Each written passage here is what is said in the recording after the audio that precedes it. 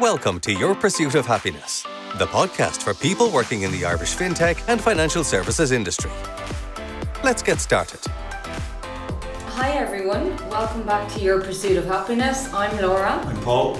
Today we're going to discuss unsuccessful job applications and interviews, and I'm going to do the usual, Paul. I'm going to quiz you.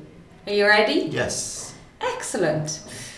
So imagine this situation. Somebody has done their short list of companies that they'd like to work for, they've done up their CV, they've made an application, and they don't get called for interview. What should they do?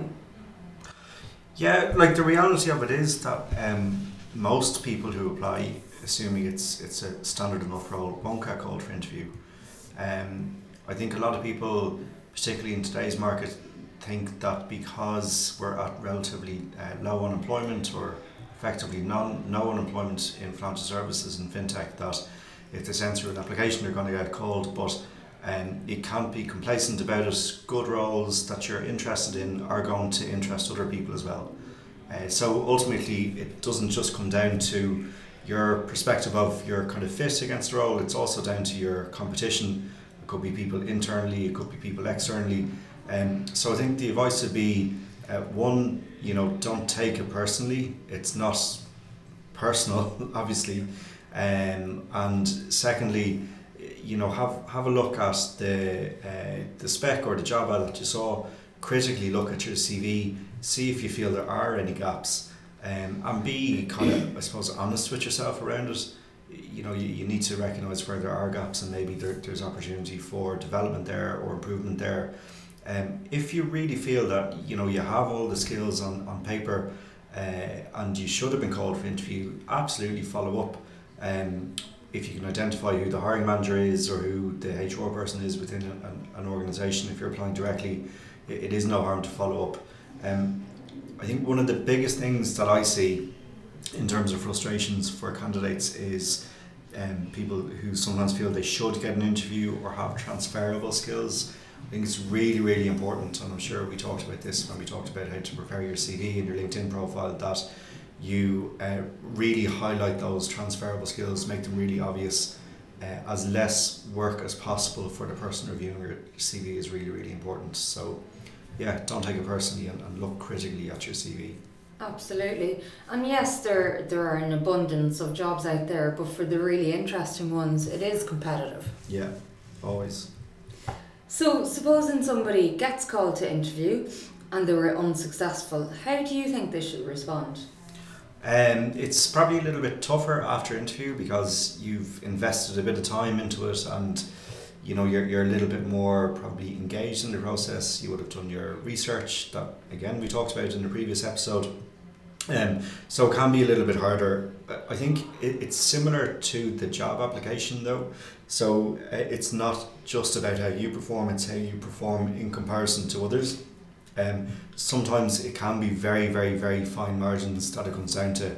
We'd see it across the board at junior to senior levels. It can literally be a case of an employer was able to worked with someone in the past. It could be a particularly closely related company. It could be anything along those lines, or it could even come down to like just a system that you've used in the past that is particularly relevant. So yeah, again, don't take it personally. It can be really fine margins. It is a case of comparison against other people. So it may be something completely outside of your control. I think look for as much feedback as you can get. I think clients that we work with in the main are good at giving some feedback anyway. We normally get something. It's never going to be massively detailed, but do look for feedback. And again, like the CV, look at it critically. Where did you fall down? What could you do next time? What's the kind of learning that you can take from not getting that particular role? Sure. Going through a whole interview process, it's hard. It is hard. Yeah. And if you go through the full process and you're not successful, how do people keep their morale or their motivation? I think it comes back to when we talked about kind of preparing for the job search and, you know, understanding what you want and having that kind of clear goal and expectation. I think if you have that, it can be tougher when you are rejected from that role that you really wanted or that company that you really wanted. But I think it's, you know, try to look at the positives, try to take the learning from being rejected after interview or coming a close second. I think, you know, obviously try to improve for your next interview or to plug any gaps, but be realistic again that, you know, it can come down, as I said, to very, very fine margins. So, you know, don't take it too critically. The other one is, you know, if you have come close and the feedback is that it was a particular skill or a particular technology, I suppose, that you know, swung it for someone else, then you've made a really good connection there. So make sure that you keep up those connections that you have. You know, it's a chance to build your network. It's a chance to stay in touch with someone in the company that you want to work with. It's all of those things. So just try to take the positives out of it, I suppose. And, you know, there is always going to be another opportunity. You know, it may seem like the worst thing in the world, or but if you do keep up all the other steps that we've talked about previously in terms of building your network and having all the alerts set up in terms of jobs and all of that side, then, you know, you definitely will find another role. And then it's, as I said, how do you take those opportunities and how do you learn from them? Yeah, it's kind of like what we do, Paul. You have to be resilient. Exactly. Yeah. For anybody listening to this, what are the key takeaways? I think there's a few different things that we've talked about already. There's the learning that you will have had from when you've been rejected or had knocks. And, you know, you were talking about our industry, like we learn more from when a CV is rejected than we do from when someone goes to interview. So there's definitely learning there. And you've started to build your network, so that's certainly a positive. It's a good opportunity, you know, if you do get good feedback, to focus in on a particular aspect of learning. So, you know, is there a course that you could do? Is there anything online that you could look at?